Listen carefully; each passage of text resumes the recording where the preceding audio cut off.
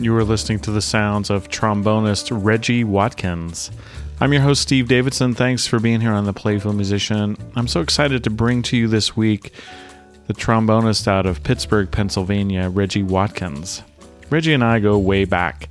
We're good friends, and we actually share a story about the last time we were together, which was quite some time ago in Austin, Texas, which is pretty fun. Reggie also talks about the beginnings of his career, how he got his start out in the cruise ship circuit, and how that led to him practicing a ton and meeting a bunch of great musicians, and then how he joined Maynard Ferguson's band, a critical and pivotal moment in his career that opened even more doors for him, including getting to play and tour and record with Jason Mraz. He shares a lot about what that was like, going on those big tours, being on those big stages, and how he keeps it all in perspective. Reggie also shares about what he did over the pandemic. A large part of that was diving back into the piano, where he started his musical journey, and how he's looking forward to the coming year for new performances and new opportunities, and why he feels such a calling to be in Pittsburgh and give back to the community that's given so much to him. We had a great chat, and there's some really good clips from Avid Admire and his other album, One for Maynard, One for Miles. Please enjoy my conversation with Reggie Watkins.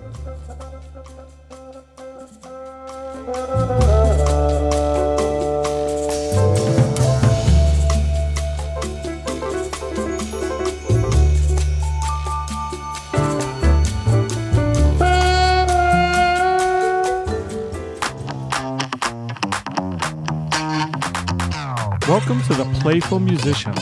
I'm your host, Steve Davidson.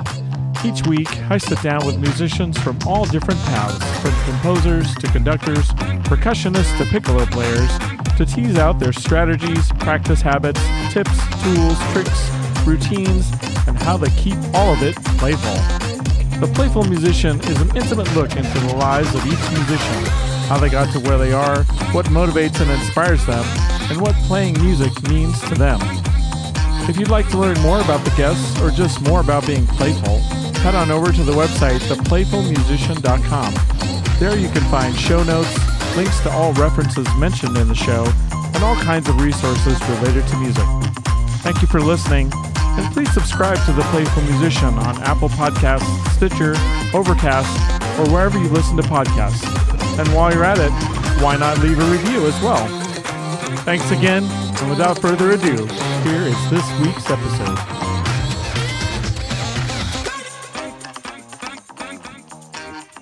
Reggie, welcome to The Playful Musician. So good to see you, man. Steve, good to see you too. Thank you. Before recording, you were mentioning the last time we saw each other was in Austin, Texas. I'm trying to remember, we crossed paths when that was in Austin, and I think we ended up at the Elephant Room. Maybe that's where we linked up. I think so. Maybe it was my gig or just the session or something. Yeah, I think there was some burning young alto player that I remember. Or maybe that was some other time. But I was there. Yeah, we ended up, so we were both flying out the next day and ended up splitting a hotel room. This is Steve Davidson with The Playful Musician, and my very special guest this week, trombonist out of Made Pittsburgh, the best of it. Yeah, Pennsylvania. That was cool. Now, you lived in Austin for a stretch, right? Yeah. Reggie made a name for himself with the Maynard Ferguson band, and then I was down there for maybe 4 years because I started working Jason down there about a year before I moved. Lived in Austin for a stretch, and while he was with Jason Mraz. Austin was a great scene. And I had hooked up made his way back to Pittsburgh. He felt a horn section, a musical calling, and a pull back the home groove line horns to get back to the community. And at that time, they had as he was growing up, they were working with Jason Mraz. Ryan. The singer-songwriter. In our interview, we talk about those early days and his cruise ship experience, their section for a how he got of into time, Maynard's band, what led him out of Austin to playing My with wife the horn and I moved section down there, in had Jason our first Mraz's child band, in Austin. what he's up to these days, how he then made approaches our way back to practicing, Pittsburgh what he's listening to, Yeah. and you'll hear Which part of some Austin were you in? From Well, his great album, it was great One for because Miles, we One for moved Maynard, in and you'll also to hear Old a clip Torfin from Congress, his 2016 which album, avid admirer. Exactly. Reggie 1 and I mile go south, way back, and we crossing had a real ball just reconnecting and the Congress chatting about into downtown. So we were right fun in the middle stuff. of the Austin vibe. It was a joy reconnecting with him. Cool. And I'm sure and of course now it's I was just there in December with and trombonist Reggie Watkins. It's crazy. Like real estate, it was ridiculous. When I was there, they've been singing the same song even through. Let me see. I started going down there in 2008, and that's right when the financial crisis hit. Right, but it didn't affect their real estate trajectory. It kept growing and growing, and it's just where I lived there on Congress used to be farmland at a certain point not too long ago, and it's just that city just expanded all the way down to like San Marcos up to Round Rock. It's just like it's a huge expanse. You can drive an hour in Austin and still be in Austin. Yeah. Were you plugged into the local music scene as well? Yeah, I was working. I would book my own group at the Elephant Room. Mm-hmm. And the horn section, I did a lot of stuff in the horn section, but then, the jazz thing was happening there because you had, some really good. Elias Haslanger is there; he's a saxophonist that I worked with Maynard Ferguson's band. Also, Red Young. I mean, a whole bunch of great musicians there. Dr. Polk, all kinds. Andre Hayward is there now. So. I always participated in the jazz scene and other local things. Yeah. Festivals. South by Southwest. Yeah. It's interesting because I find it interesting because Austin is a kind of country music mecca. I mean, Willie Nelson moved there from Nashville, and also where you grew up was kind of a country music in Wheeling. Yeah, right? Wheeling, West Virginia, from what I understand, was known as Little Nashville. Mm-hmm. And I actually grew up next door to some regional celebrities, Doc and Chicky Williams, singers, country artists, kind of public figures. And so, that is a country music town that did Jamboree in the Hills for years, And Austin is too, but then you go to Austin, you learn about Western swing. You learn about the Latino influences there, Mexican primarily. Yeah. And lo and behold, a great jazz scene. Right. Right. So Texas has a tradition of producing great jazz musicians. Right. Well, north of there, right? Also Houston as well. Oh, Houston. Yes. Yeah. Yeah. The Crusaders, right? Crusaders. Lots of people. Roy Hargrove. Right. The Texas tenor thing. There have been so many great musicians to come out of Texas, but Houston had a lot of cats in different styles. Yeah, this is so true. So when I don't really put jazz and Wheeling, West Virginia together. Yeah. was there much like how did that happen for you? I mean, you had your neighbors who I'm imagining exposed you to music, and you were around a lot of live music. But where did the jazz piece come in? Well, I was, I ended up in the band program, but I never saw myself as a musician. But I had an epiphany moment with jazz. Yeah. And what was that? And that was, okay, we're going to have we're going to bring all the band kids, everybody's going to come into the band room to watch and listen to the jazz ensemble. Mm-hmm. So these are the seniors in the jazz band. They're playing Basie or a night and two, whatever arrangements they had, but it was a good band. And so all of a sudden in that moment I saw myself as something grabbed me about the music, and I just from that moment I'm still kind of on that same wave from that moment. It just sucked me in and gave me purpose. I see. And Yeah. but I had to figure out how I was going to. This is the tricky part, to get off of the tuba, which I was at that point a tuba player, and move my way into something to the jazz ensemble. So I did make this my second year in high school. I was in jazz ensemble on valve trombone, and later I wanted to go to music school, and they said, "Well, okay, you're going to have to be a euphonium major or a trombone major." So right. I had made the conscious decision to go to slide trombone. Right. And then I was about 16. I started trying to shed that because before, it's like a second language. Before then, I started on trumpet, and then I went to tuba. So I was a valve player. Yeah, your valve player. Trombone was great, but I liked the trombone. I was listening to trumpet players and trombone players. So, but yeah, that's kind of how I found my way to it. And it's all because of music education. I had a good director in high school and in junior high that gave us, obviously not every kid will turn out to be a jazz musician, but we had access to the information and the music, and they were teaching improvisation and jazz theory. My senior year was great to prepare for music school because we had one of my courses was a jazz theory class. So that was just that I was in the right place at the right time.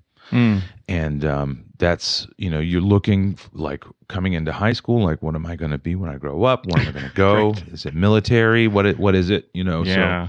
So the music thing just became very clear at a certain point. Wow, how fortunate to have that in the public school.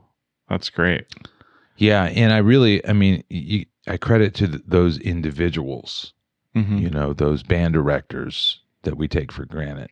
It's like they're the reason you think of your favorite musicians, and somebody nurtured and mentored them. Right. Even Miles Davis. Everybody had somebody to carry them or support them into the first chapter of the journey. Right. And then where did you go to university? West Virginia. West Virginia. Okay. West Virginia University. Yeah. And they had a big band? I had a big band. Mm-hmm. They sure did. And I did my thing there, and my teacher was great. He was who was it? Richard Powell, who was a student of Donald Reinhardt. Okay. Now, if you're into brass pedagogy, that name would ring a bell because he invented the pivot system. Okay. And so he, and was in the Philadelphia orchestra. So Dick Powell studied under him. And then I had other great influences there as well. I had Curtis Johnson, was a saxophonist, very well known in this area. And he was mentoring me from an early age, all the way into West Virginia University and beyond, But then also in Morgantown, I found an unexpected mentor in Kevin Fryson. He's passed, but he was a bass player, band leader, composer. And so there was a group of us that he mentored. Okay. In the old school way. You know what I mean? We weren't pampered or coddled. It was like you hear the Buddy Rich stories, and that resonates with me from that experience. But we learned a lot, and so that I really credit that Morgantown experience. Although, I got a lot out of it. I suppose I could have been in New York or at Berkeley or something. I don't know if I could have gotten into those schools, but I think West Virginia was just the right thing at the right time. And again, the mentors, the older musicians and educators, they're the ones that really made it happen for us. Sure. Is your family musical? I know Liz your mom is a fan of music, but my mom is also, Liz is musical. She plays the harmonica very well. Really? And she used to play the accordion, and she plays the piano. So she loves music very much, and she was raised as a Mennonite. So in their environment, the music was, I think the music was, was restricted. Mm-hmm. And when we came along, she wanted to give us a musical education, exposure to things, taking us to the symphony, making sure that we had access to join band programs and stuff like that. So she's really, she's you can blame Liz for Olga and I becoming musicians. Yeah. So your sister is a musician also. Yeah, Olga's a great singer. Yeah. Yeah. She's a singer. She had her own band in Pittsburgh for many years. Mm-hmm. Yeah. Do you guys play together ever? Yeah, from time to time. We certainly do, but I mean, we're just kind of in two different worlds. So. Yeah. That's awesome. So how did so you graduated? Did you get your undergrad in West Virginia? I didn't. Well, so I left early because Morgantown was, starting to, this college was dragging on, and I was I was a performance major, so So then I got a gig fronting a quartet on a cruise ship. Oh, okay. Which cruise line do you remember? Princess. Okay. And so, I mean, I'm from Wheeling. I was going to school in Morgantown. There's that idea that you'll never get out of West Virginia. Right. So we got this gig, and the gig, although a cruise ship gig has pros and cons, the pros are, so I was able to learn 1 million tunes. Mm-hmm. And I also, had to learn right off the bat how to front a band and sing as well. So I'm singing and playing trombone. You were singing? Oh my gosh. Yeah. I didn't know that. Yeah. So I'd sing and play trombone, and, pre-internet, of course, we had to learn tunes. It was interesting learning tunes because there was a certain amount of fake books on board.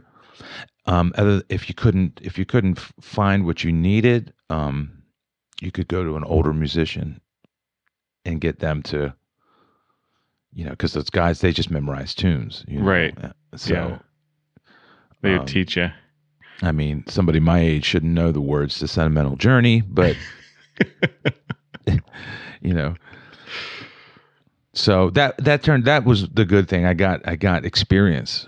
I got to live my dream, because part of my dream was to become a professional musician. You don't always have the highest expectations for yourself, but that to me was a great baseline starting point, was to make a living from playing music.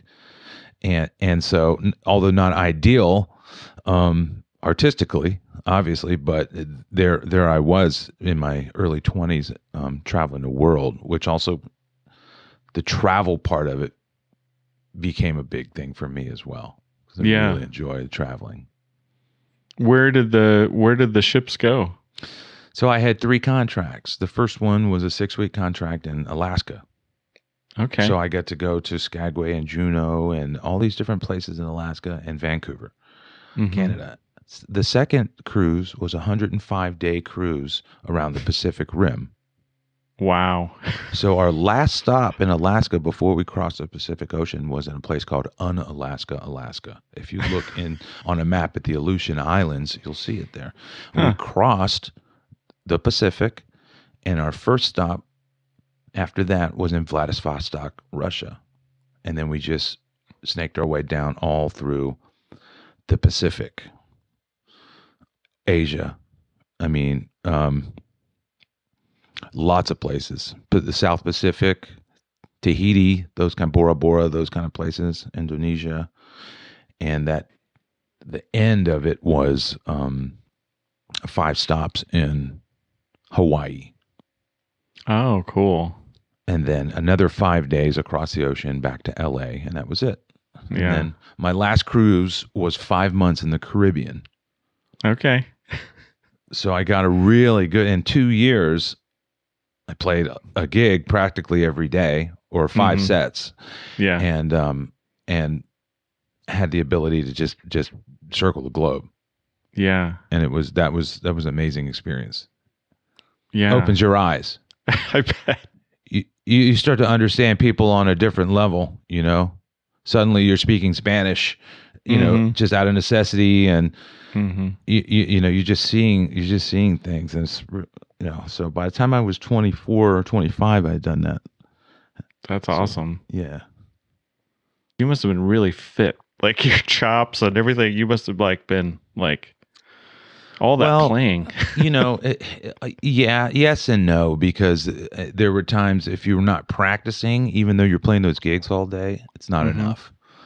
But then when I find a groove and would be practicing, because there's a lot of distractions. Yeah.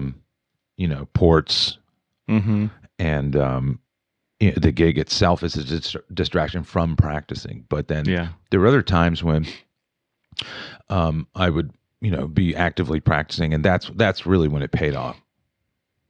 Yeah. Would you be transcribing? Like, what would you be practicing? Well, I was so young then, so I still had all my college materials, and I had real books and stuff, So I remember, and also linking up with practice partners. A friend of mine, Chris Goodman, and I started practicing a lot, and we would go to a space in the ship where there was nothing happening at that part of the day, meet up, learn tunes together, that kind of thing. Right. And you play piano also, right? Yes. Yep. Did that help you as a jazz musician? 100%. Yeah. I had piano lessons when I was 6. I cried my way out of lessons. They let me quit. But then that was piano held the door to having a perspective into jazz music, because one of the things my high school director told me, he said, look, this is called lead sheets. This is a real book. Sit down, try to play the bass notes in your left hand, and try to play the melody in your right hand. Once you get that, then you can fill in the harmony. And you can see here, this is E minor. This one says A major. You have to, so all those are corresponding. And he gave me that. And then I was able to get some pretty quick results because I had a little bit of technique already. Yeah. And that furthered in college. And then I ultimately played in some bands. And then fast forward to the pandemic. Right.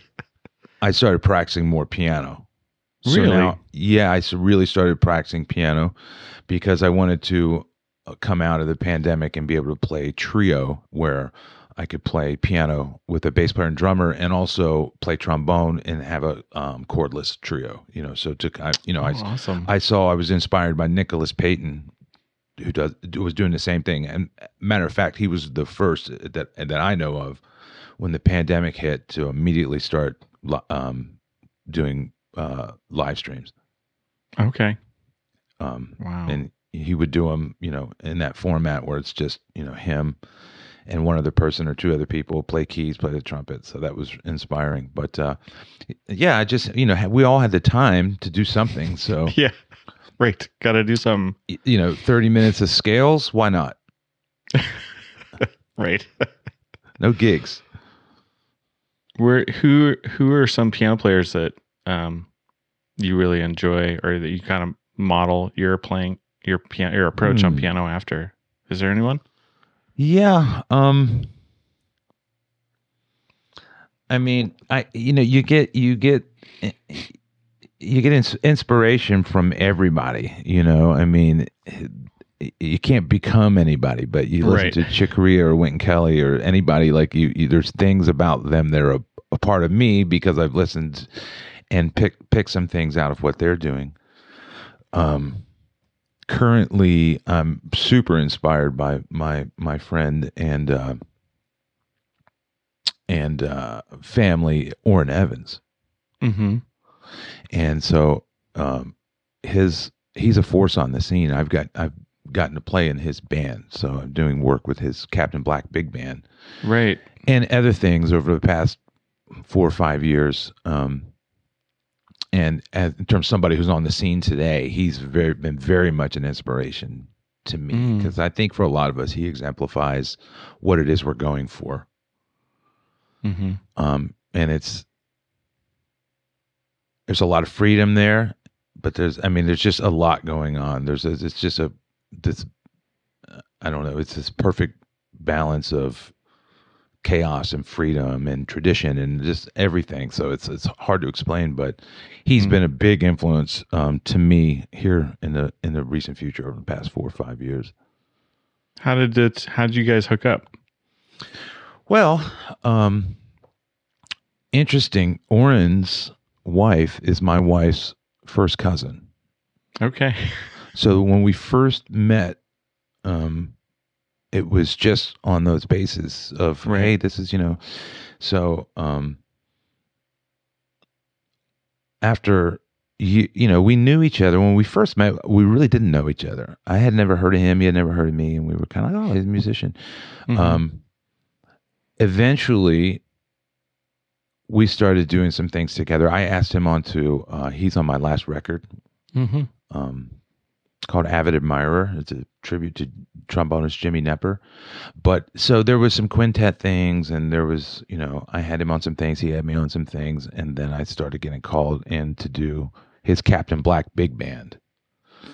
And that's been amazing. Yeah. It's been to be in that community and to even, aside from playing, just to be in the room and experience what's happening there. Right. But then on top of that, to be involved in it is really amazing, And we did an album, put out. He released an album in 2020, Captain Black Big Band, got a Grammy nomination, and it was just a great thing to be a part of. That sounds awesome. And funny story about that session. Yeah. The recording session, the process, because we went to New York, we rehearsed. Recorded and all that stuff, but in the rehearsal, I'm sitting there in awe of this of the whole thing, and Orrin says, "Can somebody jump on keys so I can conduct this?" So I said, "Yeah, I'll try." So I jumped on keys, and we played the tune. And after the tune, he goes, "You're playing keys on the record, on this tune." And that's a kind of spontaneous type. And it happened. I took a Fender Rhodes solo on the chart. Oh, fun. On the record, on his record, which is like, if Orrin Evans is allowing me to play a 12-bar solo on his record, I mean, who am I not to try to sharpen my blade a little bit here? Sure. So I love playing piano. It's not as much of a mind trip as the trombone, because every single day I'm doing lip slurs and long tones, and you have to do that stuff on piano as well. But it's just, in my mind, it's more of a fun thing, But I've just decided to take it more seriously. From his 2016 album Avid Admirer, here's a bit of Cunning Bird.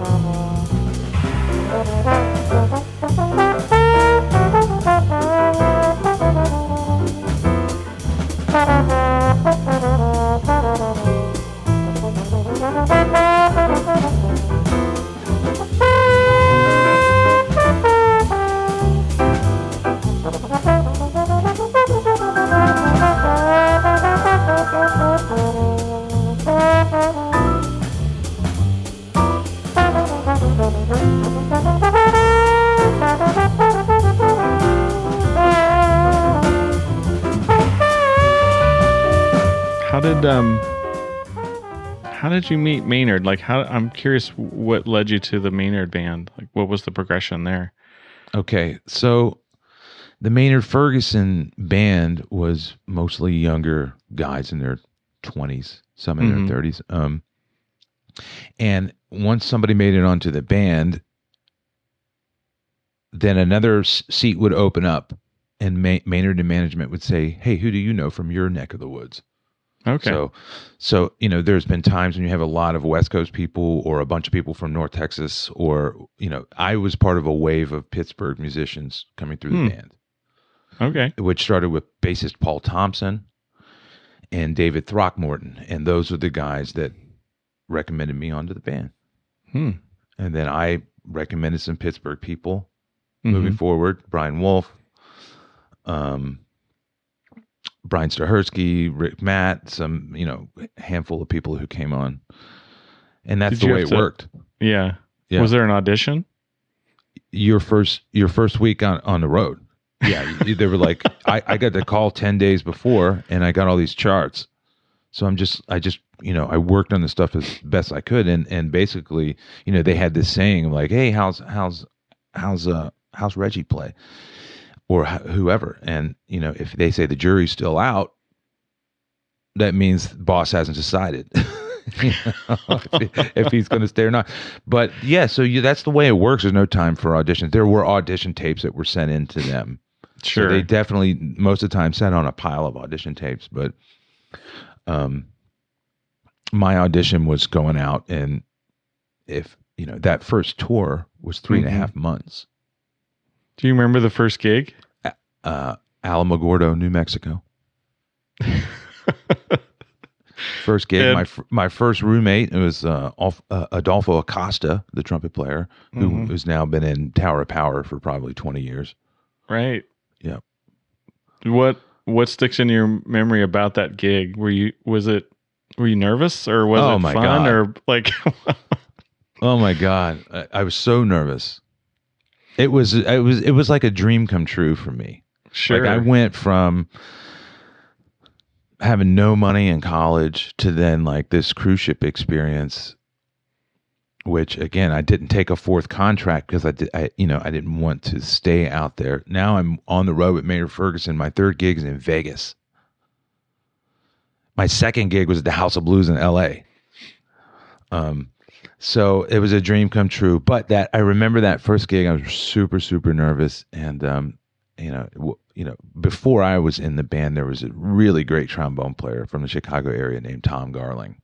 Mm-hmm. So you're talking about really big shoes to fill as well. So right. That added to the nerves, not to mention standing there with Maynard Ferguson at the two front microphones. And Maynard loved Indian culture, Eastern religion. He would go to India every year. Every summer he would go to India. Wow.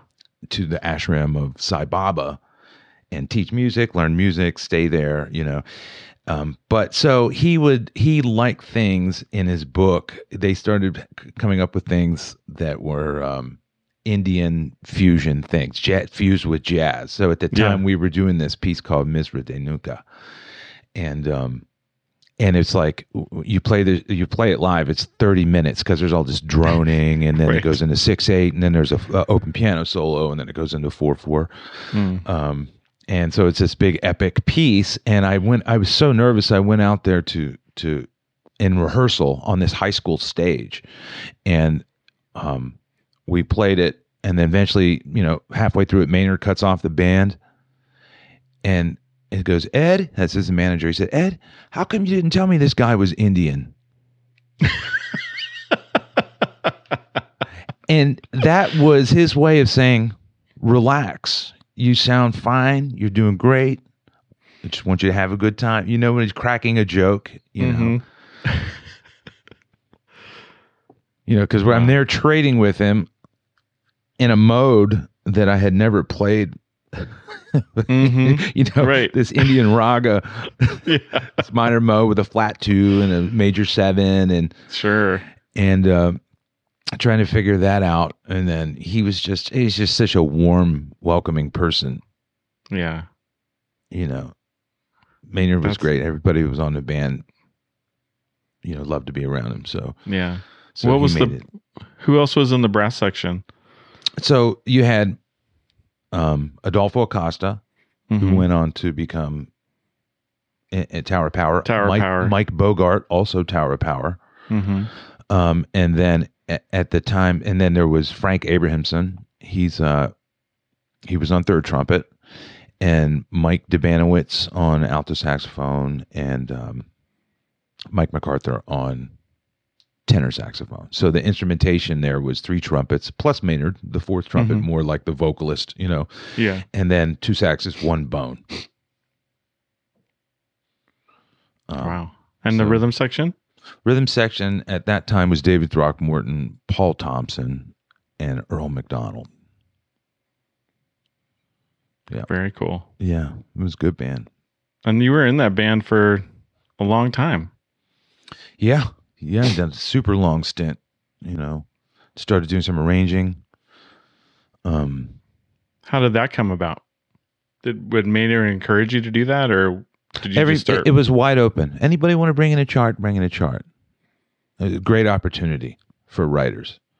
Yeah. So I had this version of The Girl from Ipanema that I thought, well, you know what? Maybe I'll try to get this into the book. And I, at the time I was thinking, well, let me at least do one. I mean, maybe I won't be Tom Garling and Dennis DeBlasio. These guys like Chip McNeil, they write so well. And I thought, well, if I can do something that, and then there are other cats that just have one chart in the book, but the legacy of guys like Tom Garling was like, oh my God. But, I just thought, let me just write it so it'll work. And then it worked really well. And he basically played it on every show for the rest of his life almost. Wow. Because it just, I kind of figured out what would work for him and was able to make that come across in that, in that arrangement. That must have felt great to hear him playing your chart. Oh my God. You can't imagine. I mean, it was just, and then, that thing continued. I wrote some more charts for the band. We did an album with Dianne Shuur, produced by Phil Ramone at Capitol Records, and I got to write for that. And that's a moment that sticks out to me. Like you said, to hear them, we recorded this Besame Mucho tune, and Dianne just nailed it. Like the band, the band was already had rehearsed it in Europe because we came straight out of a European tour. So that like it just went really well. And then I was we were in Studio A at Capitol Records, standing there, Dianne and Maynard with these big smiles on their face, Phil Ramone, the entire band and management in the booth, listening to the playback on that, and it was just how gratifying. I was like, I'm going to remember this moment, because it was just incredibly gratifying to see them happy, and it's kind of like, whew, I got it done. I'm past it. Yeah. There's no, Yeah. I'm sure that you, obviously you learned a ton being on the road with Maynard, but is there one thing that sticks out either musically or as a performer that really has stuck with you from that experience or from him in specifically? Well, the more time goes on, I think I'm realizing that most of the things that are impactful and lasting come out of gratitude. And I'm realizing that the older I get, it's the people that are, Maynard once said to me, we were sitting in some airport. I mean, the traveling was brutal. Yeah. And he said, well, Reg, he said, it's not that bad. He said, always remember, we could be pulling sheetrock off the back of a truck. Perspective. And it's like, and so, I've been in other situations where the leader wasn't quite so enlightened.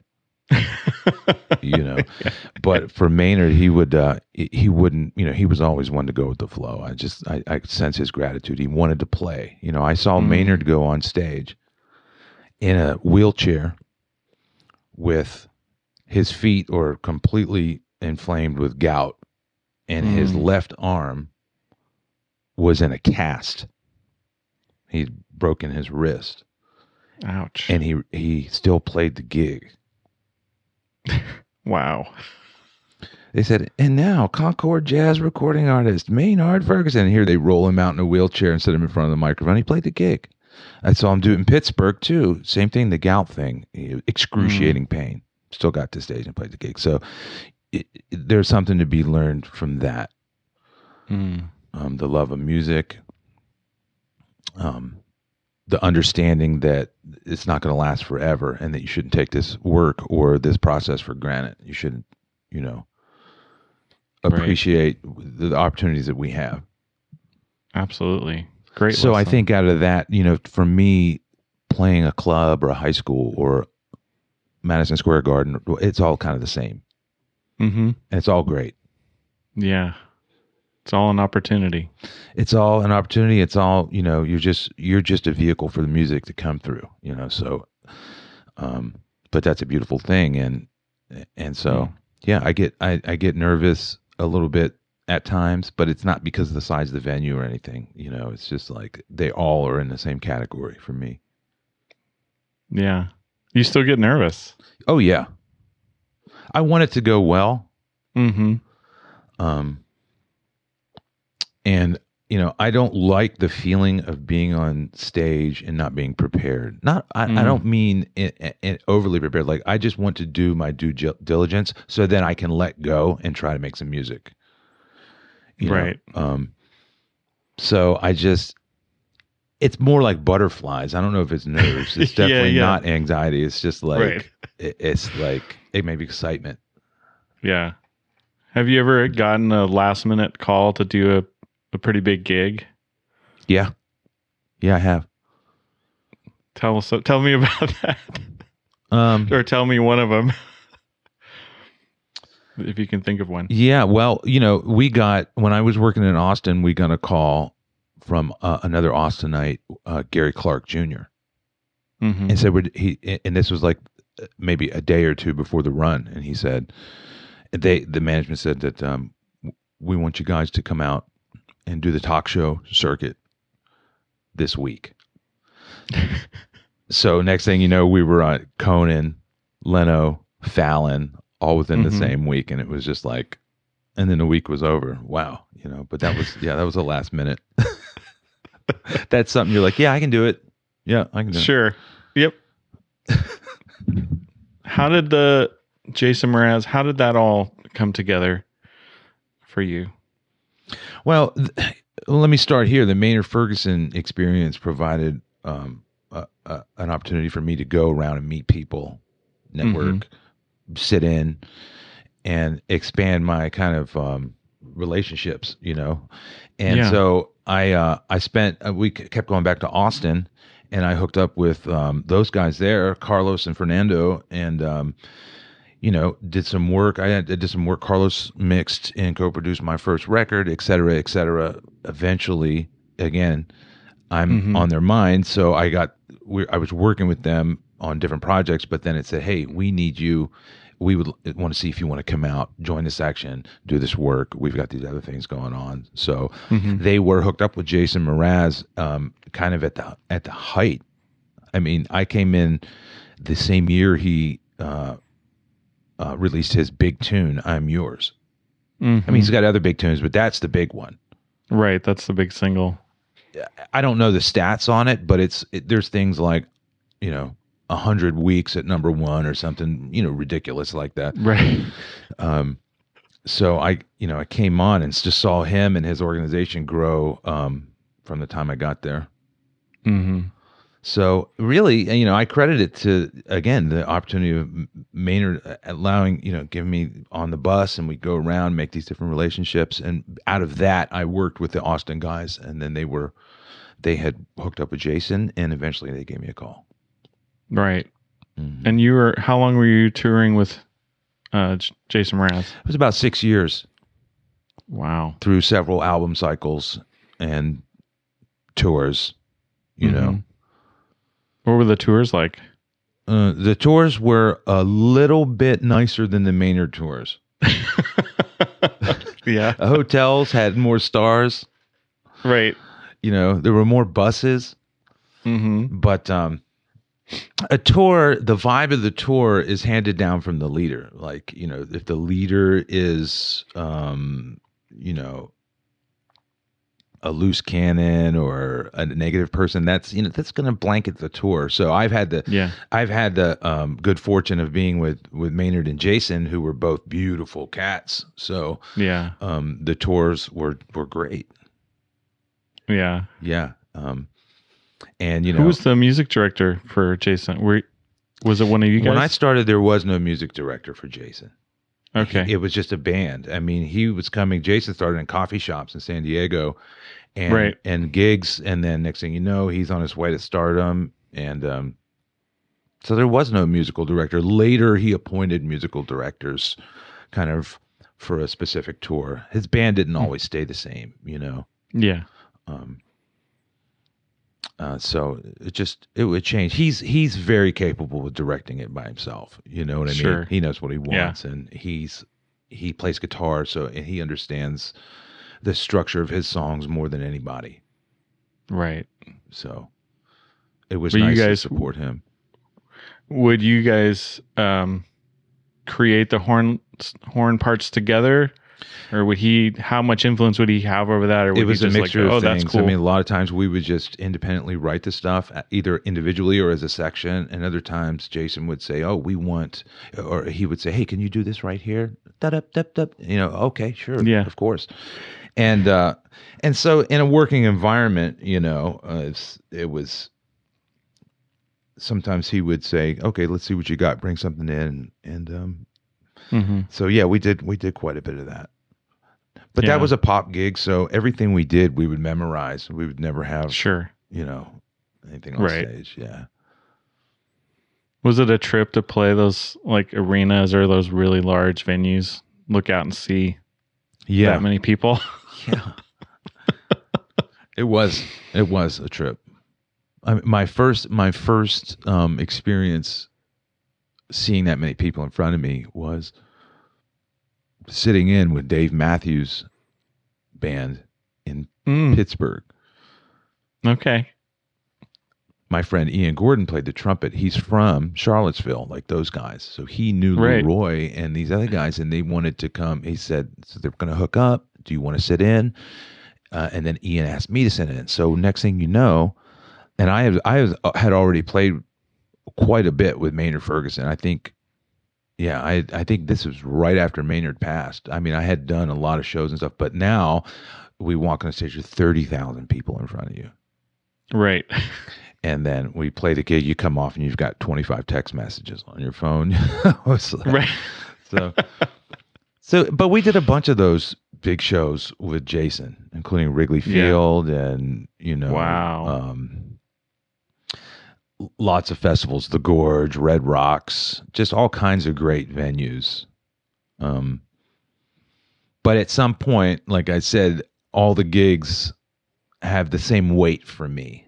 So that it's still exciting. It's still like, oh my God, but it doesn't really affect what's happening on stage. Yeah. Yeah. I think you have to shrug some of that off when you're on stage, because you can't have the outcome of your performance affected by how exciting the activity is in front of you. Right. Yeah. So I just kind of go into a space when I'm on stage and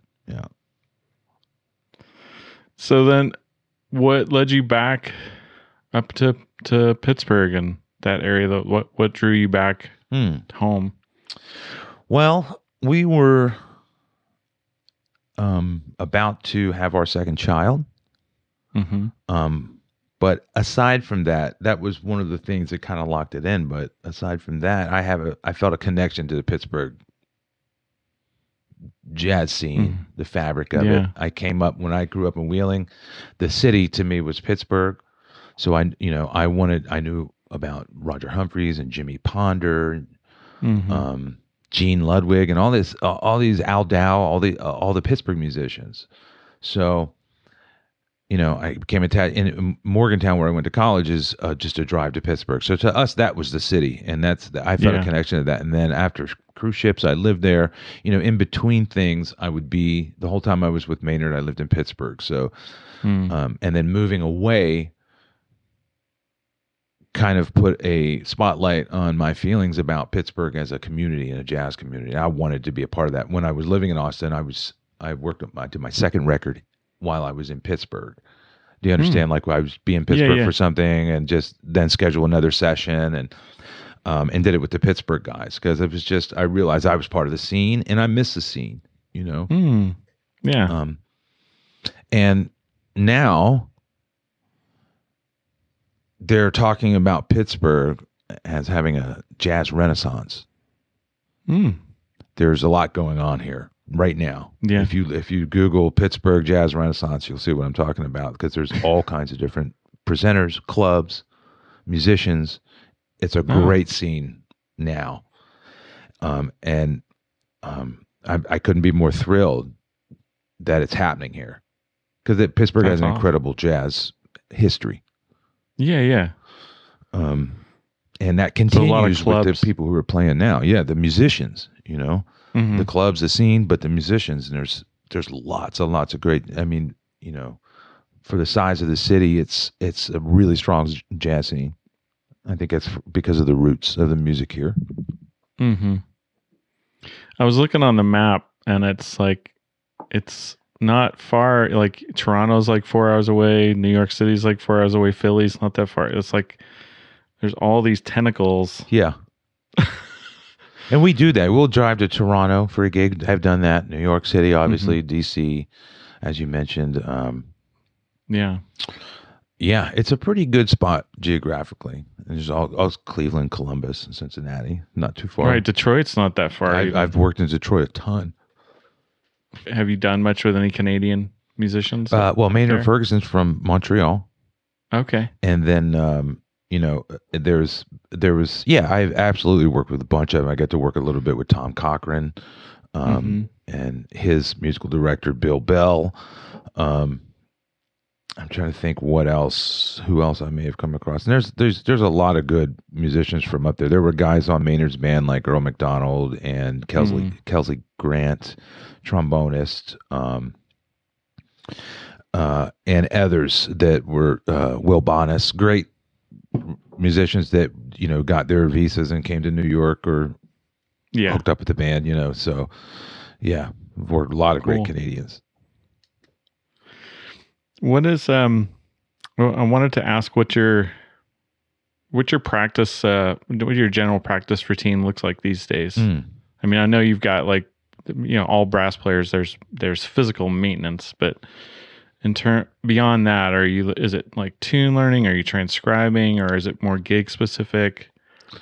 It just kind of depends on what I've got going on.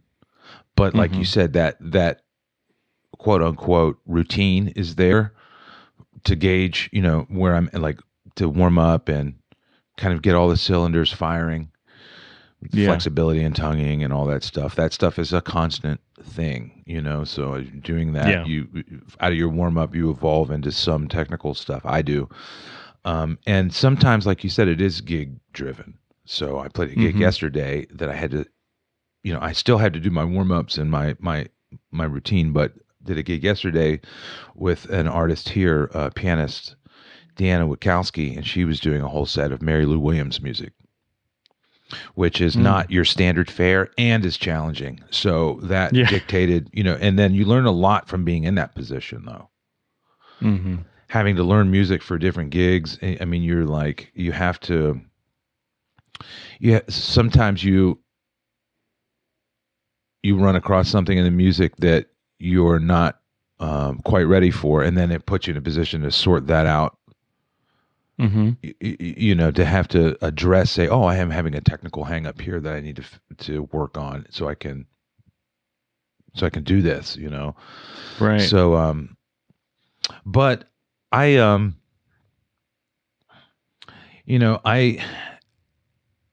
it's kind of like when I'm, I mean, everything at some point. I mean, I'll shed scales, I'll shed tunes, and I'll also do some transcribing.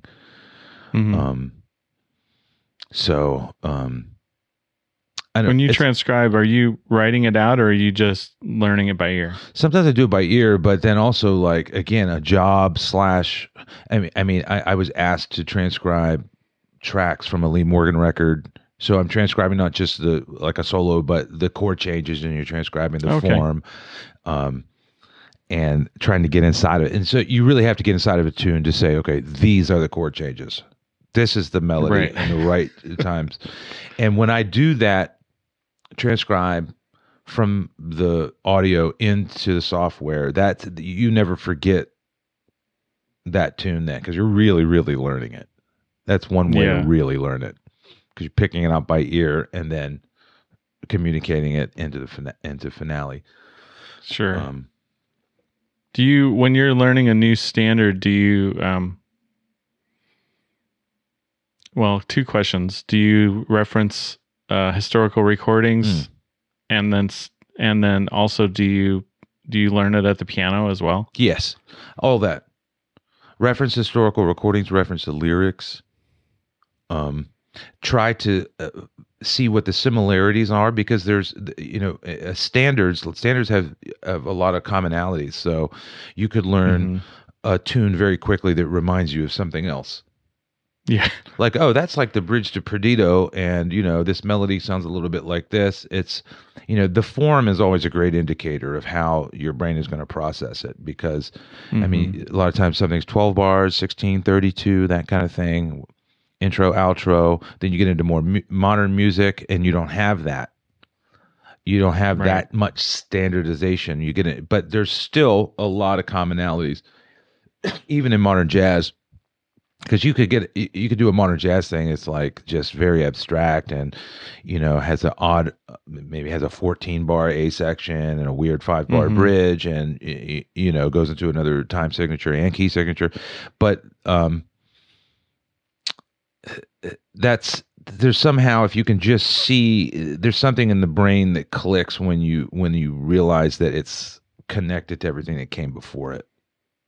Got it. Yeah. So by ear, definitely. If I have any questions about something, to look at it at sight and say, oh, what's the chord changes to this? And like, there's certain chord changes on tunes people have a hard time. It's like, why do I always forget the second to the last chord change in Nardis or something, And then if you don't give it to yourself through the ears and the muscle memory, just looking at it's not enough. Right. Yeah. I struggle with the AABA form because then you're like, which A is this? Yeah. Some tunes are traps. Some tunes are real traps. Now what I do is, there's one, like what we played with Roger Humphreys, and we'll do one by one. This is a Blakey tune by Wayne Shorter wrote, and it's a B. And the second half of the B kind of sounds like the second half of the A, and then another A. So what he'll do is chop that last A and just do A, B. It makes so much sense, Right. And we're like, oh, of course. Because you're soloing and you're like, I don't know. If you've had that experience where you're soloing and you're like, wait, which A is this? Yeah. And then you're praying to God the B comes around. So you're like, okay, great. There's the B. Now I know where I'm at. From his album One for Miles, One for Maynard, this one's called Chalanata.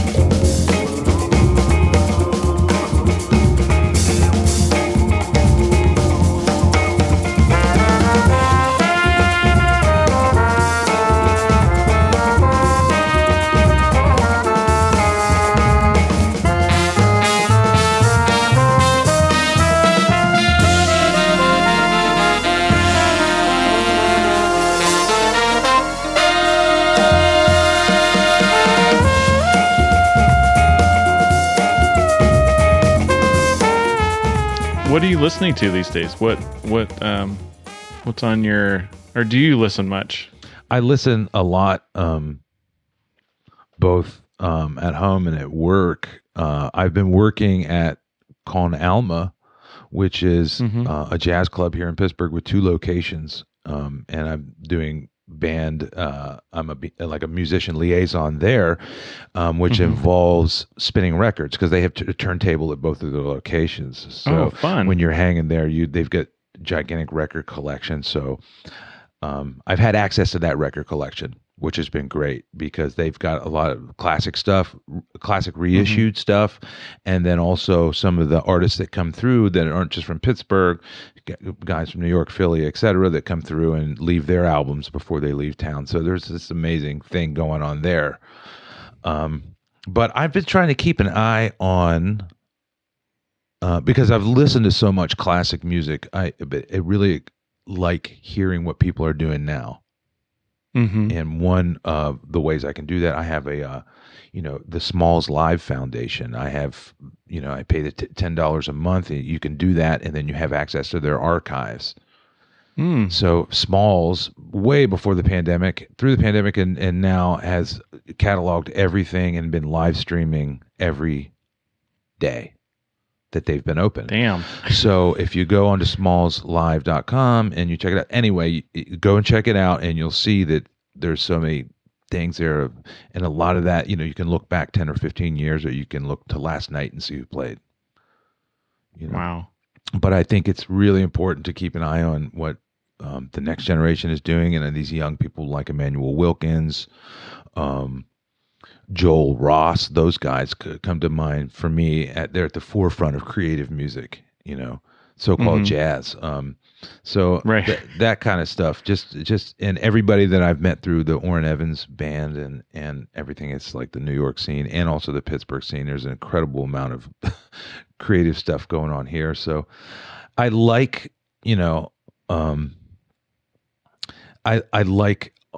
I'm just a music addict, so in jazz, I like avant-garde, but I also like trad music. I like everything in between. I'm still trying to figure out what my, lane is, because there's a lot of music that I like.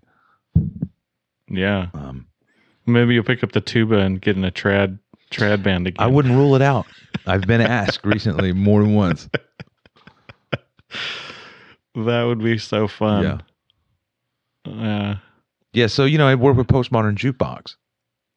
Oh yeah, and again, it's not my lane, but I'm able to back them up.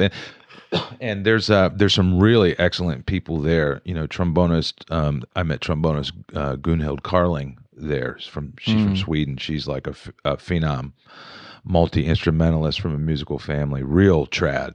And so that's been an interesting peek into that world. I bet. Yeah. I bet. Stride pianists and all that kind of thing. Really cool. Do you remember the first recording you ever bought? Or one of them? It was Steve Winwood album. Yeah. CDs were kind of coming out.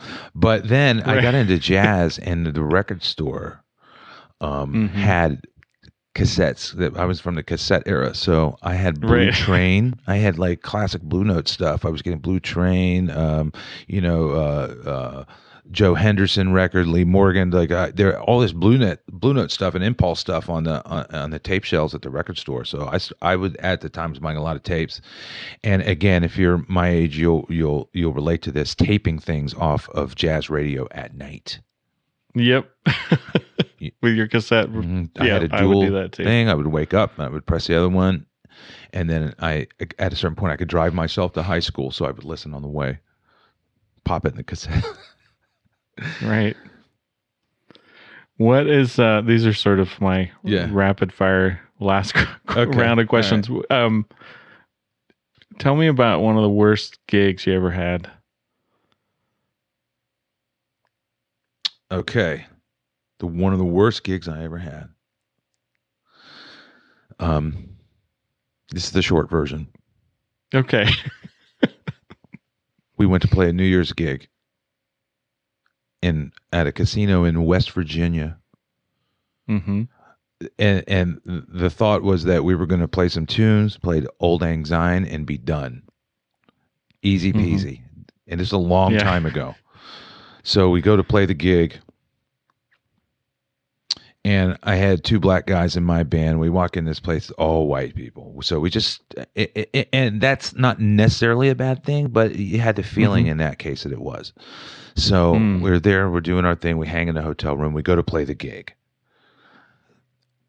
The owner of the place sends multiple people up to ask me to pick it up. Now, on the band, we had myself. I mean, this gig was me, another horn player, upright bass, and drums. That's it. Which is fine for a jazz cocktail set. Yeah. But they kept asking me. The third person that came up was a state police officer. So I walked back to the guy, and he goes, he said, now listen, he hands me a list. And on the list is Dolly Parton, Willie Nelson, Lee Greenwood. Mm-hmm. He said, now look, I said, hey, I didn't know this was going to be this way. I thought, I think they sent the wrong band for your thing. He said, I don't want to hear it. He said, is this, are we, should I say exactly what he said? Is that okay, Steve? Sure. Yeah, go for it. Yeah. He said, you guys, they said, I don't want to hear any more of this shit. You guys are going to go back. You're going to go back over there and you're going to play these tunes like they are on the record, or you're going to pack up your stuff and you're going to get the fuck out of here. So I said, fair enough. So I took the list. I walked back to the bandstand and said, guys. They stopped. I said, stop. Pack up your instruments. We are leaving right now. We're going home. And we're going to get out of here in one trip. So everybody, grab. So right. we had all the stuff. Got it out of there. The guy, as we're packing up, the guy comes on the loudspeaker and says, ladies and gentlemen, we are so sorry. There's a DJ on the way. This is obviously the wrong band. We really apologize. Please hang in. We've got a DJ should be here in 30 minutes. And so we get out there and we're thinking, man, we got to get some money for this. So I went to the lady and my friend and I walked out, hey, can we get paid? And then we realized there's maybe 9 police officers encircling us as we're having this conversation with this lady. Oh, no. And then one of them gets in, and we get in our cars, and then one of them gets in a pickup truck and follows us out of town.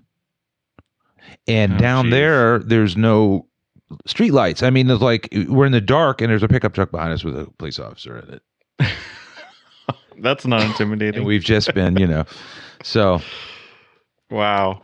That's intense. So the story's not over. So I said, hey, guys, I felt horrible. I said, look, I'll buy us a hotel room. Let's get a hotel room because it's a long drive back. It's New Year's Eve. We'll just chill and go back tomorrow. I'm sorry, let's get a hotel room and just hang and toast the new year. And so we did. It was kind of cramped. And 5 o'clock in the morning rolls around and the fire alarms go off in this hotel. So now by 5:15, we're all standing in the street for hours as they're trying to deal with whatever was going on there, which was more likely just somebody pulling a fire alarm, Right. Oh, jeez. That's the end of the story. Okay, so contrast that with one of the best gigs that you ever had. One of the best gigs I ever had?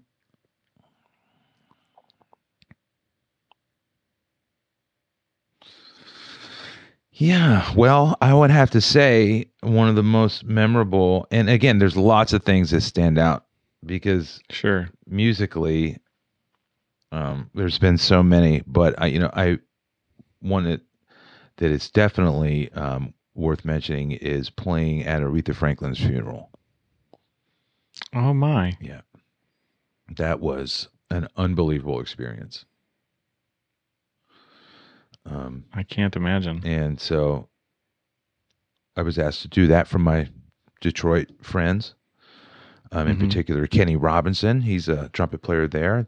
Contracted the horns for that. And I went up there with my friend Chris Hemingway, and we played the funeral. I sat right behind Al Sharpton, Louis Farrakhan, and Jesse Jackson, And wow. Behind me was a choir of 100 plus people. I mean, the next row behind me started the 100 plus choir. And in the green room, you had people like Eric Holder and Ariana Grande, right? Ron Isley. I mean, it was unbelievable. Wow, what an honor to be able to do that. Wow. Yeah, that was a big one. And I had played for Aretha, when she was alive, maybe 5 or 6 times in the horn section. What was that like? It was incredible. I always liked the moment when we would, there would be a part in the show where we would turn off the stand lights, and for 5 or 6 tunes, she would just do her own thing. Spotlight on her at the piano, and then we would just sit there and absorb that. So it was incredible, and she was old school, so she would pay you cash into your hand. This is known about her. The purse, the purse would be the money she just got paid onto the stage right next to her. Super old school Motown. Wow. Yeah. But yeah, it was a privilege, a real privilege to play with somebody of that caliber. Yeah, I can't imagine the energy on stage with someone like that. I mean, you had the Staple Sisters. You had people you wouldn't believe. I never. There'll never be another experience like that. I just can't imagine. Not to mention the hundreds of pink Cadillac SUVs parked outside, and people just everywhere. At this church in Detroit. Wow. Because she was royalty. Absolutely. Yeah. Oh my gosh, her recordings are just her legacy. Yeah. Something else. Yep. Are you a coffee or a tea guy, or do you drink those sort of beverages? I'm a coffee guy. Yeah. Cool. Me too. I can't live without my coffee. I'm surprised there's some musicians who are tea. Or my brother-in-law doesn't drink any hot beverages. Doesn't drink any hot beverages. No desire. Wow. Different strokes, Different strokes. For sure. So what's on your calendar? What's coming up that you're excited about? Well, I have my every Wednesday that happens tonight, and every Wednesday with my trio, which is a great situation. I play a gig at a place called Quantum Spirits in my neighborhood on Wednesdays, and that gives me a chance to play and also suss out my original material. Mm-hmm. But I've also got some postmodern jukebox dates on the books. There's a trip to Alaska and a trip to the West Coast coming up. I've also got some Orrin Evans Captain Black Big Band a week, which is really unusual to have that much work with that band consecutively. So we'll do Monday night at Smalls, Tuesday and Wednesday in Seattle, Thursday in Portland, Friday, Saturday, Philadelphia. When are you guys in Portland? Do you know? Yeah, the dates is June 6th through the 11th. Portland would be the 8th of June. Huh. Maybe I'll drive up. It'd be great. I wish you would. Be cool to check it out. Yeah. So, that, and there's a lot. Again, I said Con Alma here in Pittsburgh. I'm playing there frequently, and for some of the other presenters here. So, I personally have been very busy, and again, the wedding things. A lot of people are, I'm trying to keep that contained, but there's so much work now for people trying to catch up with concerts and gigs, etc. Yeah, this feels like live music is finally, fingers crossed. Yeah. 2022. And I think people realize, come and see it now. If there's another spike or a new variant, it could affect things. So appreciate it and support it while it's happening. Yeah. Where can people learn more about you, Reggie, if they want to? Do you give lessons too, or do you teaching? I do give lessons, workshops, and best way to get me is through my website, ReggieWatkinsMusic.com. Okay. But I still got a lot. Are you on social media as well? I kind of keep a running thing on Facebook. There's a lot of people that get dates and reminders from Facebook, so you can get a sense for where I'm playing on there as well. Awesome. Reggie, great to talk to you. Great to hear your stories. Great to connect. And I'm going to do my best to get up there in June. That would be really a lot of fun to hear the band and reconnect. Man, Steve, thank you so much, man. Good to reconnect with you. Steve here one more time. Thanks again for listening to the show. I really do appreciate you being such loyal listeners. And drop me a line. I love to hear from people. If you enjoyed the show or something touched you about the show, leave a comment wherever you're listening, or head to the website and you can sign up for the newsletter and drop me a line there as well. I'm also on Facebook and Instagram, and always enjoy hearing from the audience. It was really a lot of fun to reconnect with Reggie. I'm glad you got to hear his stories. And if you want to find out more about him, check out his website, ReggieWatkinsMusic.com. He's got some tours coming up this summer, so if you're out and about, you might get a chance to hear him, which would be super fun. And also, as always, check out our website, theplayfulmusician.com. You can hear other past episodes and read show notes from this show and all past shows. Thanks again, take good care, and we'll see you back here again really soon.